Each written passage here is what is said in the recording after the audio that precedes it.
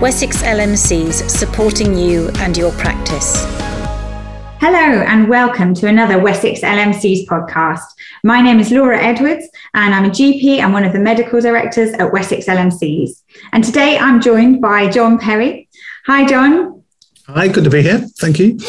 And I've asked John to come and have a conversation with us about how we cope with the ongoing stress that is all around us at the moment. So John comes to us with, and I don't know the collective noun for a set of master's degrees, but I don't think it gets used that much, but he is one of those rare beings with I'm going to call them a clutch of masters. So he's got one in social policy, health psychology, psychotherapy and education. And he also brings with that a rich life experience of being in a number of different fora and seeing life from many different perspectives and angles and working with people in all walks of life. And I've been on a number of courses with John. He's run many courses for us at the LMC for about the past 10 years. And I've almost got into the habit of booking a course with him before I know the title or anything else about it, because he brings such wisdom to situations, and I always find that I've learned something and taken something away. So I'm absolutely delighted to have him with us today, because at the moment, let's face it, life's pretty tough. And many of you listening will be health professionals, and it's a really tough time. And general practice in particular has come in for a real unrelenting bashing from the media, and it feels like from the government as well.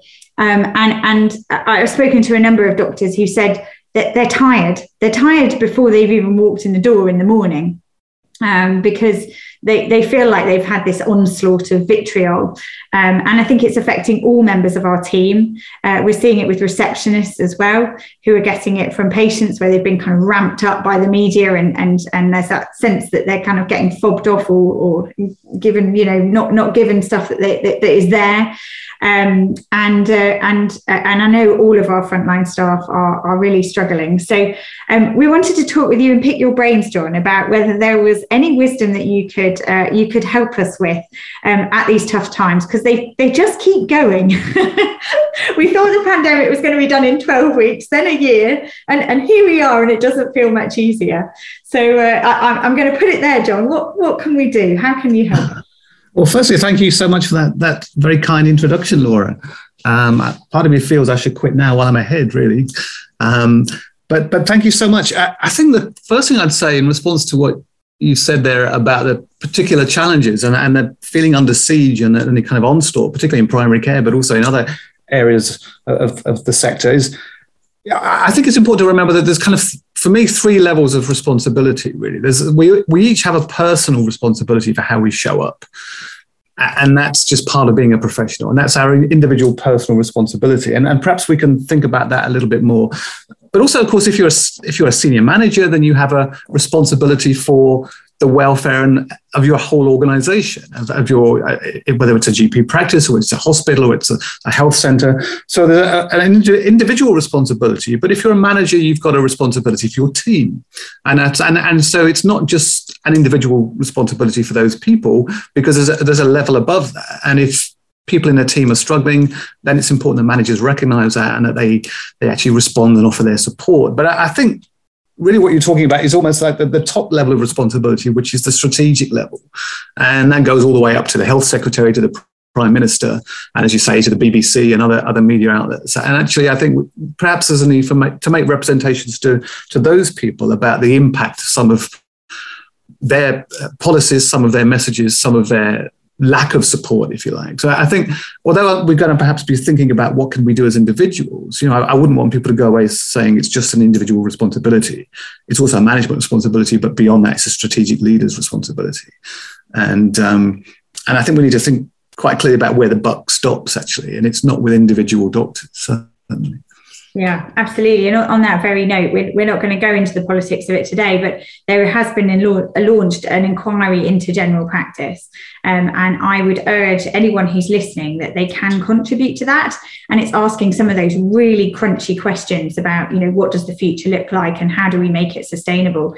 The inquiry closes, or ability to contribute closes on the 14th of December. And I would urge people to think about making a personal contribution into that, so that they actually have the facts about what they're trying to decide. So thank you. Thank you. So if it's okay, I'll talk about just some of the strategies that I use if I find myself in a particularly challenging situation. And for me, I tend to resort to kind of existentialist thinking. And I have done for a few years, partly out of interest, because I just kind of, I like to read a lot, and this kind of stuff I find very interesting. But also because it helped me through some challenging times of my own. We mentioned in just our pre-conversation, being with my wife's cousin as he passed away, and more recently being with my dad as he passed away, and thinking, well, how do I actually kind of survive this very, very challenging situation that I'm in? And we also talked about, just briefly, about the nature of hope and how important hope is. So if it's okay, we'll perhaps kind of touch on a couple of those things. I think for me, one of the reasons I go to the kind of existentialist position is I am quite influenced by Viktor Frankl, who wrote a wonderful book you may know called Man's Search for Meaning, and I'd really recommend it. And he wrote it in Auschwitz. So this wasn't written by somebody in an ivory tower. He was actually interned in Auschwitz as he started writing it. And he was a doctor and a psychiatrist. And he was often, because he was a doctor, he was often called to the bedside of inmates who looked like they might not survive the night. And he was very able to predict whether or not they were likely to survive, not primarily because of the level of starvation, because everyone was deeply starved, but much more to do with whether or not they were expressing a reason to carry on. And that what he found time and again was that those who expressed a reason to carry on typically survived the night, but those who'd lost their reason to carry on very often didn't. And he uses this phrase to kind of explain what he concluded from this, which is, he who has a why to live for can bear almost any how. So, and essentially what that means for me is that if you find yourself in a very, very challenging situation, it's really important you find a reason to bear it, because otherwise it is unbearable. Mm-hmm. And I think that's a particular challenge for doctors and for other healthcare workers who feel themselves unsupported and under siege. You need nevertheless to see, is there some reason that I can articulate that actually makes it bearable? Because if we have a reason to bear our suffering, then our suffering becomes much more bearable than if all there is suffering. For Frankl, there really are three routes to finding meaning. And the first is through actualizing what he calls creative values. And that essentially means doing worthwhile work. Now, clearly in medicine, you're doing that. As a doctor, you're doing worthwhile work. And I think it's really important to keep reminding yourself of that. And actually, even if it feels like the media, politicians and others don't support you, patients probably do. And the patients are probably, I would guess, even more grateful for what you're doing now than perhaps they have been previously, because they know, the applauding the NHS had a big impact, I think, on patients' mindset of actually, these people are putting themselves in the front line, and we just need to be very mindful and grateful for that. So reminding yourself that you're doing really vital work, and that's activating or actualizing creative values. Also experiential value. So, and I know it's difficult during the course of very busy days, but is there some way in which you could nevertheless, despite how chaotic and hectic your life is, find the time to appreciate a sunset or find the time to appreciate nature in what's often referred to now as an awe walk? And awe walks are just something I'm really, really interested in. Walking with a sense of awe and wonder. So it's walking without planning your next meeting, without planning your next project, walking without your headphones in, and just connecting up to the wonder of nature and the fact that you are a part of this. And there's some lovely experiments on awe walks. And some of the findings are quite fascinating. And one of the recent ones, which actually came out from America, was involved getting people into two groups. And one group were just told, walking is good for your mental health. So why not every day go out for a 15-minute walk? And while you're on the walk, take a picture of yourself on your phone and submit it to us, but also report on how you're feeling. And the other group were briefed on how to do an awe walk, which is walking with a sense of awe and wonder and your connection to something magnificent and greater than yourself. And what they found was, first of all, people who were doing awe walks, and they'd been briefed to connect up to this realization they were part of something much more significant, they started feeling much more hopeful and much more positive and much more significant, much more connected up than those who were just walking. But when they submitted their photos, because each group were told to submit photos, they were tiny in their picture, and it was all about the environment. Whereas those who were just walking, they filled their picture, and it was all about them. And it's really interesting for me that, because it fits with some other findings from America, that actually people who are prone to generating lots of low mood will often use the personal pronoun a great deal than people who are not.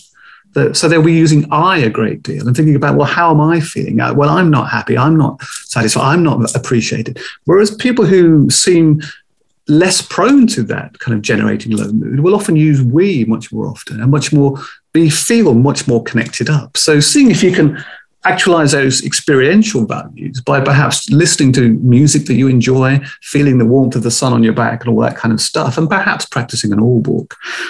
But then finally, the final set of values are attitudinal values. So is it possible, even in the face of feeling under siege, even in the face of being unsupported, nevertheless to choose an attitude that's actually going to work for you rather than against you? And partly that's about reminding yourself of the importance of what it is you're doing. So for me, that's quite important. And if it's helpful if I pause at that point. Yeah, so there's some really good stuff in there. And I think, again, you can choose which voices you listen to, I think is another thing I would say. And the media are a very polarized voice. They have to sell a newspaper, and it's not a great story to just say there was a nice GP and they saw a nice patient and they were both happy. That doesn't get you anywhere. They do every so often try doing the cuddly story, don't they? But not that often. They prefer the big conflict stuff, which again everyone wants to know and everyone's intrigued by conflicts. But we should remember our actual own reality. Again, being grounded, and also again there are cross patients out there at the moment, and again some of them justifiably so. The system isn't working for them, and we can't all take responsibility for that. Some of it is the system is broken, but in amongst those there are a vast majority of people who say my GP's great, my GP's wonderful, thank you for what you've done today, thank you to the team, or just quietly they're saying, and again that's because they've got exactly what they wanted. And there is a temptation to listen to those louder ones, the ones who are really unhappy. Again, we've been recruited into medicine because a lot of us are people pleasers. And so we listen to that one voice potentially that was unhappy rather than perhaps, let's say, the 20 that were perfectly pleased with what we'd done. And so again, it's trying to get that balance, I would say, of remembering that the minority are the minority, and you've done something really valuable and valued for the vast majority of people out there, many of whom who won't say it because you've met their needs, they've had their prescription or whatever it was, and they're happy. I love the idea of the all walk. I think that's a great name as well, if nothing else. I like that.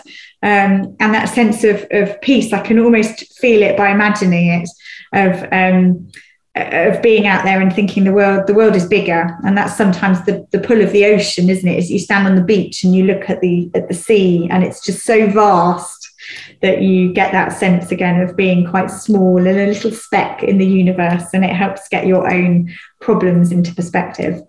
Absolutely. I mean, thank you. So one or two other things I'd say. I think that the thing I'd say also, kind of building on what you say, is I do quite like Eleanor Roosevelt's famous statement, nobody can upset you without your permission. Now, it's a simplification. I wouldn't say it always holds true, but it's quite useful. And I think it's important not to give politicians permission to upset you. Now that's easier said than done. And not to give media people permission to upset you. Again, I know that's easier said than done. But I think if we can recognize that we have at least some degree of choice about who we give permission to upset us to, and actually to give that fairly selectively. I think for me, it's a little bit like, for me, an everyday example would be, I don't give other drivers permission to upset me when I'm driving my car, and therefore they can't. And that means I'm never going to experience road rage, because why would I hand over control of my emotions to a stranger whose name I don't know? It makes no sense. So, I'm really very selective as to who I give permission to upset me to. And I think if it's possible to practice some of that, and if you hear the health secretary or Boris Johnson or anybody else or bad-mouthing doctors to think, well, actually, you don't have my permission to upset me. It's just not something I'm going to give you. Some other thing that I think, I was thinking in kind of preparation for this conversation, what are some of the messages I got perhaps growing up that have helped me cope with adversity? And I think one of my dad's favorite sayings going back for many, many years was, there are very few things that are worth doing in this life that are both easy and worthwhile. And that somehow when things are at their most challenging, they become more meaningful. And again, it's not something which I would say is always the case. It doesn't hold up in all situations, but it is another way of looking at very challenging situations and feeling under siege, is that can actually add meaning rather than take it away. Perhaps in the way that climbing a mountain, I would imagine, is more meaningful than walking up a hill, or running a marathon is perhaps more meaningful than running a half a mile. That actually it's again thinking in terms of the attitude we take to the challenges we face. Sometimes it's possible to take the attitude that in this really challenging situation, that adds meaning, it doesn't take it away. So, for me, that's quite useful. Absolutely. And I think, again, I'm not going to vocalize it in a very articulate way, but people have said you don't learn things when it's just you're coasting. You learn things from difficult places. And you're not always grateful, having done some difficult places. You're not always grateful at the time for being in them. I think I mistakenly tried to share that with somebody who was in a difficult place that they were going to learn a lot. And they didn't really like that either. You don't always recognize the value of where you're at when you're in it. It's not great. They're horrible places to be sometimes, but afterwards you can look back and think, wow, I took a lot from that. Didn't enjoy it at the time, but actually perhaps it will save me greater pain in the future because I learned something from that difficult place.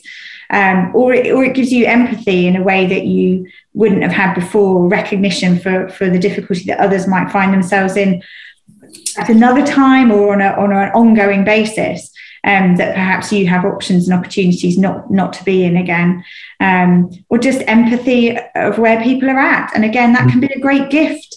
Again, I've used that with patients. I often actually describe it as a friend having gone through the experience, because then it doesn't encroach on our consultation. And again, if they don't want it and they think they need to dismiss it, and they can't accept it, then again, that's not personal. So I found that a really helpful technique.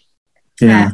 But being able to share and name sometimes some of the feelings, especially if they're not totally socially acceptable feelings that someone might feel if they're in a particularly difficult place, a particularly guilt or something like that you actually name, that can really connect you with people, and they can suddenly kind of look up at you and go, wow, you've said something there that I haven't been able to voice, that I've had shame, which is a horrible emotion to be sat with, and they felt really lonely, and you've connected. You can have a real healing effect on people for that. So perhaps, again, my husband keeps saying to me, in 50 years' time, I think they're going to teach children about this in school. They're going to talk about this time. And it's a difficult time, and it has been sustained. And we will all have our journeys and our stories to tell of it. Perhaps we will feel like that. Perhaps we'll look back and say, I learned something from it. We can't see it right now. No, absolutely. And you just reminded me, I just caught the end of a news item this morning about a rugby league player that had run 101 miles in 24 hours throughout the night to raise money for one of his teammates who's been struck down with motor neuron disease. And although I just caught the end of the item, the whole emphasis was, this was meaningful because it had been such a tough thing to do, 101 miles in 24 hours. How on earth can somebody do it? If you'd run half a mile, it wouldn't have that meaning. But again, that's no justification for people making doctors' lives more difficult than they need to be. It's simply saying that it is nevertheless sometimes possible to find meaning in adversity. If it's okay just to pick up on the notion of shame, though, for me, this is quite important. So there is a really important difference between shame and guilt. And guilt is, I've acted wrongly, I've acted in error, perhaps I've acted imperfectly, less well than I wanted to. And it's just about the action. Shame is, because I've acted in error or wrongly or imperfectly, I am a bad person. And I think, it's appropriate for anybody, including doctors, if they feel, I was a bit impatient with that patient, or I didn't give that person my attention as I should have done, perhaps to feel a little bit of guilt, because that's just about the behavior. It's just about the action. And if you recognize this is just about the behavior, then if there's an opportunity, you can apologize and say, I'm so sorry, I wasn't concentrating at that moment, or I used the wrong name, and it's easier to make atonement and just to put it right. But it in no sense is a reflection on that person's character. So, I would say it's really important that doctors don't feel shame. It might be you can't give patients the quality of attention you'd like to give them now simply because of the quantity of work you've got to do. You may on occasion feel a little bit guilty, but don't turn that into shame, which is a reflection on your character. It doesn't make you a bad person. It just makes you someone who needs more hours in the day than there are. Yeah, and I think that's really important to hear from you as somebody very wise, John, that has a good perspective on things, but also for people to hold that and say that to themselves, be kind to themselves, because the system is overwhelmed at the moment. And some of the public are beginning to get awareness of it, and some haven't got there yet. And again, being kind to where they're at, if they're in a difficult place and they're worried about their child or themselves, their ability to have that wider perspective and share with everybody else and take a turn in a queue that's too long and too big and too complex, it disappears, and they say everyone else needs to kind of step back, and but me, I need your care and I need your attention, and that's really difficult to deal with. So I think that's really good to be kind, because otherwise we talk about this concept of moral injury, don't we? That of peer professionals, again, our exams push us towards being perfect, towards getting everything right every time, and listening to those patients deeply. And yet we're in a system where actually just the volume means that potentially we can't do that. And that's really hard. And I struggle with that. I'm somebody who likes things to be just so. And it's really difficult to walk away from a consultation and go, yeah, I was pretty average in that. It's pretty average. I think that's where perhaps when there are just a finite number of hours in a day and there are finite resources to offer to patients, it is important to think about good enough rather than perfect. If you had the good enough consultation, maybe that was all that was achievable, and it was nevertheless good enough. And it's actually it's one of the things that I use as a trainer is, I don't set out to be perfect when delivering any training session, because as old as I am, I intend to be better next year. And if I can be better next year, it has to follow this can't be perfect, but it can be good enough. And by reminding myself of that, I am a work in progress, and so are you, and so is everybody else, including every doctor. If you're a work in progress, not yet the finished article, with the potential to be a better doctor next year, and my guess is everyone has that potential, it has to follow you can't be perfect right now, but you can be good enough. And again, that's really quite key, I think, to actually kind of coping under pressure. I love that, John, and I think a lot of us could do with that across our lives as well. Again, there's pressure. A lot of us are really high achieving individuals.